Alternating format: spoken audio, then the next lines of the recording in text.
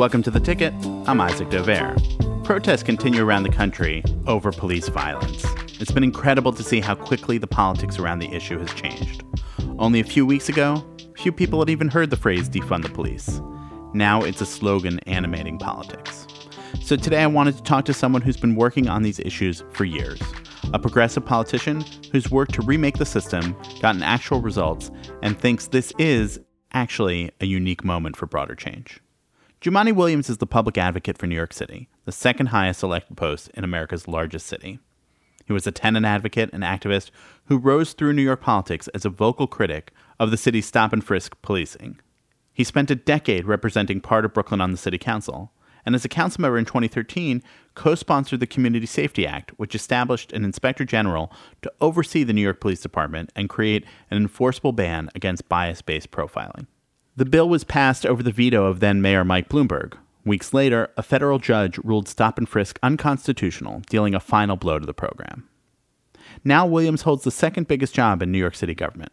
You may not have heard of the public advocate before, but it's often a stepping stone to bigger things. His two predecessors are Letitia James, now the state's attorney general, and before her, Bill de Blasio, the current mayor. I should also note, the job doesn't put Williams in the de Blasio administration. In fact, he's been a very public critic of the mayor. The public advocate is essentially the people's representative running the city council, and he's not been shy about using that role in his own way. He's been out in protest, marching with New Yorkers, often negotiating with police to give them more time and space to be heard. I wanted to talk with him because a lot of cities and states around the country have taken a new look at police reforms, and he's actually gotten reforms done. Hopes to see even more. So we called this podcast The Ticket in part because it was meant to be me going around the country, seeing politics as it was playing out in this election year. Obviously, that was all pre-pandemic when political reporters were traveling, when candidates were traveling, and that's all pretty much shut down. At least it had. When Williams and I spoke, I was on my way back from attending the first presidential campaign event that I've been to in 3 months, a small event that Joe Biden did in West Philadelphia. Williams was also in transit. He was just arriving back in New York from testifying before the Congressional Black Caucus in Washington. And just an audio note, because of all that, his Zoom had some trouble early on, so you'll hear his end of the call switch then to phone audio. Here's our conversation.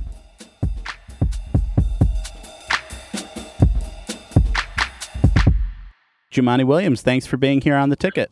Oh, thanks for having me. So you refer to yourself as an activist elected official. Can you explain what that means? Absolutely. I very intentionally didn't want to drop my activist title. I was told very often that I was too much of an activist, that I had to change when I got into the council. I had to be different. And I always said the best elected officials are activists. You have been arrested in protests. You went to trial. That is not the usual thing that we get out of politicians, which I guess is your point. So I believe in using every tool in the toolbox. I've always been a believer in Kingian nonviolence. I believe that civil disobedience is a tool that is necessary at times. I believe I have certain privilege. I'm a cisgendered straight male. I'm an elected official.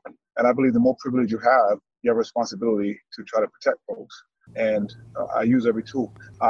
I went to trial for trying to prevent Riley Ragbear from being kidnapped by ICE and sent home. Subsequently, thankfully, what we did helped him stay in this country. But I really believe that one was worthy to go to trial for. Did you worry about putting yourself into the justice system at that point? Like, that's a choice that you got yourself involved in that way. My thing is always, particularly in times like this, that if you're still comfortable, you're not doing enough. And we have to make ourselves uncomfortable in a time like this. And it seemed like I can't keep saying that to people and not doing myself. And that definitely seemed like a case where you need to push it. Because, God forbid if my family was ever in that situation, I'd want someone to help them. You've been an elected official for over 10 years now. These encounters with the police and with the justice system have been essentially on purpose. So you've gone to these protests, you've done these things, you put yourself into this. Did you have experiences with the police beforehand, living as a black man in New York City? Oh, yes. I always say I've been black for a pretty long time. I came to my own in New York City, under the Giuliani era. So I had a lot of interaction. What people often do is confuse and conflate frequency with normalcy. So, like anyone, most of my interactions have been positive. But it's also normal that if you're black and brown, you will have a lot of ones that are not. So I've had quite a few that were not. I have been arrested previously for nothing. I believe one was for blocking free movement while I was waiting on the train. I've had a number of experiences like that growing up in the city. And so when, it wasn't a surprise, it's always frustrating, but not a surprise. Right, but it shapes your worldview. Because you've got to, that's always there in your head somewhere, that this could happen, or that you've got to make sure to do this instead of that so that it doesn't happen, right? Oh, yes. I think what people forget is, one, you never know what someone's journey has been in life, what somebody's journey has been to get them to where they are right now. And sometimes people forget about the journey if you are black in this country. There are things that we have to do that many people don't. Like just trying to make sure you get out of the traffic stop, like having people clutch their purse when you walk by, like being followed in the store. You have to adapt psychologically so that you can just keep going. Yeah. As you say it, I'm thinking about obviously my own experiences with this. And when I was covering the presidential campaign in New Hampshire, I was driving at 1 o'clock in the morning outside of Manchester going back to my hotel. And I was going a little bit over the speed limit. I got pulled over and I asked the cop to let me off. Because I was like, come on, I was a little bit over the speed limit. It's late. I'm just trying to get to my hotel. And the comfort that I felt, even proposing that to the police officer, who, by the way, did not let me off at all, and I had to pay the ticket. But that still, with my experiences with the police, it didn't occur to me to be in that moment anything other than sort of plaintive with the officer. So, and I think, many folks, I've had officers, you have a conversation and they try to cut you a break. And so I think those conversations are normal. I think the primary difference would have been in what you described, the fear that I probably would have had being late at night on the highway and no one's around. So that would have been the main difference is that, okay, I know I got to bring down all my windows, turn on the light, put my hands on the 1 and 2, and speak very, very specifically, clearly, the fear that comes on it is very real. And if you're driving, you're driving the highway, you are very aware of your surroundings. And you think, oh man, I hope I don't break down here. So those are thoughts that you have that people may not realize. That psychologically, that's something that you have to just deal with. Yeah. You have been part of the protests at all sorts of moments along the way here the last bunch of years, and it seems like we get to these explosive moments after Ferguson. Obviously, there's Occupy Wall Street even, the Eric Garner death, and I want to talk about that in a moment. But let's just start with, does what's happening now really feel different? Or is that just like the immediacy bias that we all have, where it's like, oh, this time is different? I feel like this time is for several reasons. And one indication was when NASCAR said they're no longer flying their Confederate flag. That was, to me, like, it might be something a little bit different happening. On top of the rainbow of colors that are now screaming Black Lives Matter seems a lot different than even just a few years ago. And, we've always said if you're going to attack the systems of privilege, the people who feel the privilege the most need to be out there pushing against. That's happening. But there's also other layers. People had been home for 2 months. Watching as a pandemic disproportionately went through their communities, killing and people they know, and the communities being just left to fend for themselves. And then on top of that, you have Breonna Taylor, Ahmaud Arbery, George Floyd, Amy Cooper trying to call state violence down on Christian Cooper for bird watching in Central Park. So all of those things together, the fact that you have Donald Trump as president of the United States, clearly, in my opinion, not even hiding the hooded cheeks, metaphorically. So all of those things make the moment a little more ripe. And while I am nervous that, the further away we get from this, we're going to have collective amnesia again. But I'm hoping we can really use this moment to garner some transformational change. It took New York more than 5 years to fire the officer whose chokehold killed Eric Garner. Minneapolis fired the 4 officers who were responsible for George Floyd's death the next day. They're now facing charges. Is that progress? I want to say it took Bill de Blasio 5 years to do this. And I want to just point out that there are officers who are responsible for Eric Garner's death that have never brought to account. And there's officers who killed Delron Smalls and others who never brought to account. So a lot of things that we have to get done. If you want to say things in certain areas better, I mean, you have to say that. But it's usually when people say we made progress, it's usually to pacify, to say stop pushing for more, as if people are simply not deserving of equity and justice. So the police department I came in with as a city council member is different than the one that we have now. And I have to admit there are some things that are better. But the parts that we haven't moved much on are really bad. Transparency and accountability. And, when we look at the country, back, when I did a press conference for Amy Cooper, 90 folks 31 years ago in that same park, a woman was brutally raped, horrifically. And instead of trying to find the person who did this, they found any black and brown people they could and sent them to jail, and they were innocent. A New Yorker took out a full-page ad saying that they should have a death sentence, even when they were found guilty, saying they must have did something. That man is the president of the United States of America. So how do you gauge progress, really?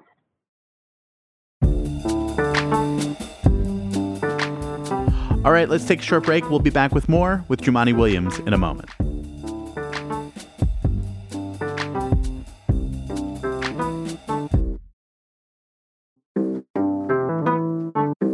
Let's talk about police reform. This is now where the conversation has moved in a lot of places around the country. You have pushed through these actual reforms in some measure, and it's obviously not to the extent that you want them to be. If you were to give advice to people around the country who are now starting this process, what would you say to them about how to actually go about getting reform done? Well, I try to not use the word reform as much as possible and reduce use to it. I try to say we need an entirely new system, because the system that's laid out now is working how it was designed to work. If you look at how the system of policing was born in this country, you look at how this country was formed, and it's not coincidental that these problems are going on. And I always say if the forefathers woke up, they might ask why we had a black president or why are there women voting. But other than that, they would say pretty good job of pushing forward the system that we began way back with. And so we need an entirely new system, and we have to rethink what public safety is. So, quote unquote reforms are great, and we get them, and we have to have accountability and transparency. But if we're not rethinking fully and totally what public safety is, then it's going to manifest some other way, because we have to address the issues that we keep sending police to deal with. And sending police to solve everything in our society is not fair to the police officer, and certainly not fair to the community that the police officers are going to, because they're not equipped to solve everything. So if we keep equating public safety with policing, we're not doing that great. What do you do about police unions? Because they're the ones that are usually aligning very strongly against any changes. Police union heads, at least in New York City, would make great police chiefs in the Jim Crow South. They have been terrible in trying to have discussions for better policing and safer streets. Just horrific. And they've just never want to come to the table. This is the first time. After weeks, I've heard somebody in the police union mention that this was not a good killing. And they're usually just defending police officers. They have played a very bad role here. But I believe workers should have unions and they should organize. And so my hope is that members organize for better reach and a better voice, because they're not doing a good job. And, unions have way too much power. I'm happy to see them scrambling now, as many people are really, for the first time I've seen, saying we're not going to be bullied by your power and strength. And a lot of that came from unions threatening or pushing this narrative that the only thing that's keeping us safe between the hooligans and thugs is this blue line. And really that generally meant, we have to keep black and brown folks in check, or the community's going to fall apart. And people are starting to see, no, that's not true. Part of the problem is how we think about how to use police. That we send police to schools, we send them to answer mental health calls, everything. And I think some of that's being peeled back. How much we can peel it back and for how long is a different conversation. But I really hope we can peel it back long enough to really get in there and have the honest conversations they need to have for everybody to say, police cannot solve anything. We have to stop asking them to. It's just unfair to them, and the results to the community are disastrous. I think to a lot of people might look at this and say, like, you're talking about this from the perspective of somebody in New York.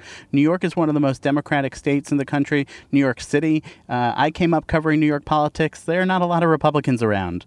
In 2013, when Bill de Blasio won as mayor, saying that he was the great progressive champion, and there were a lot of other progressives who were elected then, you were already on the city council, but you got a lot of new colleagues who were progressive. I wrote a story then with people saying, like, maybe this is going to be the great progressive experiment for the country to see. And obviously, I know that's not the way that you see what happened over the last 7 years play out. But how does that happen? If you can't get the kind of change that you think needs to be there in such a democratic state, in such a democratic city, where progressive Democrats, it's almost like, what kind of progressive Democrat are you? Not like even what kind of Democrat are you, or Democrat or Republican. How is that something that makes it so that anybody else around the country could look at this and say there's going to be progressive change in the way you want it to be? Well, I've been clear that Democrats have been part of the problem. 100%. Democrats like Andrew Cuomo. Sadly, the Bill de Blasio that I interviewed for the job 7 years ago turned out to be a totally different Bill de Blasio.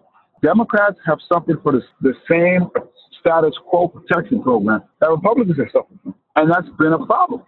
When you look at the response to the protest. If your response to the pandemic and to the protest have the same impact, not the same, verboseness, not the same ostensible bigotry that, they're obviously more intelligent than Donald Trump because he's just not intelligent. But if it has the same impact to the same communities, what's the difference if it's a Democrat or a Republican? And that's a question we really have to ask us. So much so that the Democrats have now risked the entire country on Joe Biden, on more of the same, who has said that we want to go back to a time before Donald Trump. And most of us saying, no, the hell we don't. Because that time didn't work for a lot of us. We need a new time. You had Democrats so afraid of some kind of different change, they were willing to back Michael Bloomberg. These are Democrats elected, even black elected, saying we're going to go Mike Bloomberg, just so we can keep our own system of status quo. When you look at Biden, though, obviously you were hoping for Bernie Sanders. When you look at Biden now, in this point, he is the choice that Democrats have, or that the country has, other than Donald Trump. Does that mean that he's the right choice for president? Between those two, there is no choice between those two. It's Joe Biden. That's it. But at some point, people have to put somebody forward that people want to vote for, not because they want to vote against the other person. And I would hope we learned our mistakes from 4 years ago, but we haven't. And I hope we haven't risked too much. People always say we don't want to vote for the lesser of two evils. I do have to say this is a different time. Donald Trump is an existential Trump to everything we know, and not just in this country, but around the planet. And so there is no choice. But my hope is at some point Democrats learn a lesson. I really wish there was a viable third party in this country, because the monopolies that these two parties have are damaging to the country. I'm not sure that Joe Biden would like it to be his bumper sticker that Donald Trump is an existential threat to this country, so you have no choice. But that seems to be where you are. I want to close with this. We started off talking about you being an activist elected official. You were at sort of the front end of people who were more activists getting into politics. Obviously, you started out as a city councilman, so working your way up. There are, over the last couple of years, and now more this year, people who are trying to bring progressive change into the systems. Some of those people running in primaries in New York that are coming up in a few weeks, and around the country.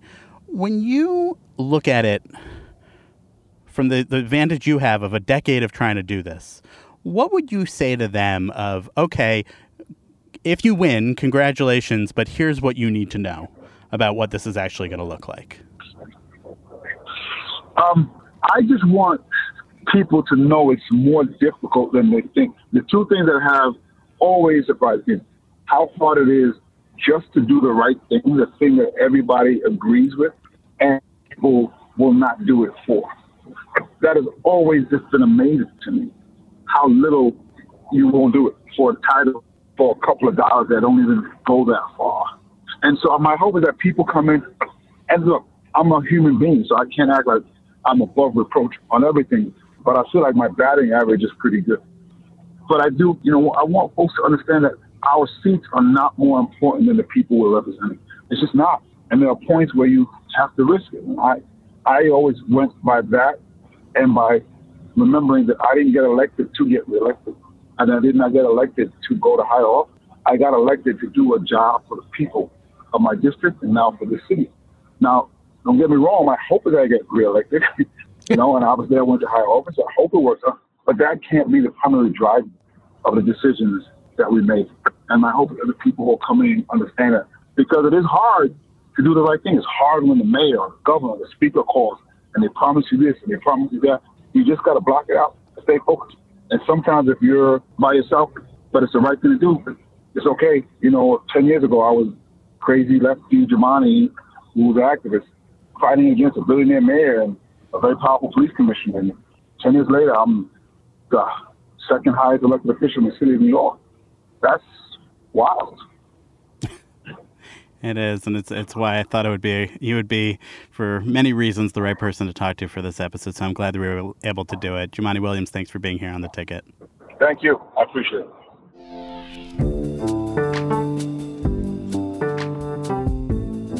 That'll do it for this week of The Ticket, Politics from the Atlantic. Thanks to Kevin Townsend for producing and editing this episode, and to Catherine Wells, the executive producer for Atlantic Podcasts. Our theme music is by Breakmaster Cylinder. To support the show and all our work, the best way is with a subscription. Just go to theatlantic.com/support us. Thanks for listening, and stay safe.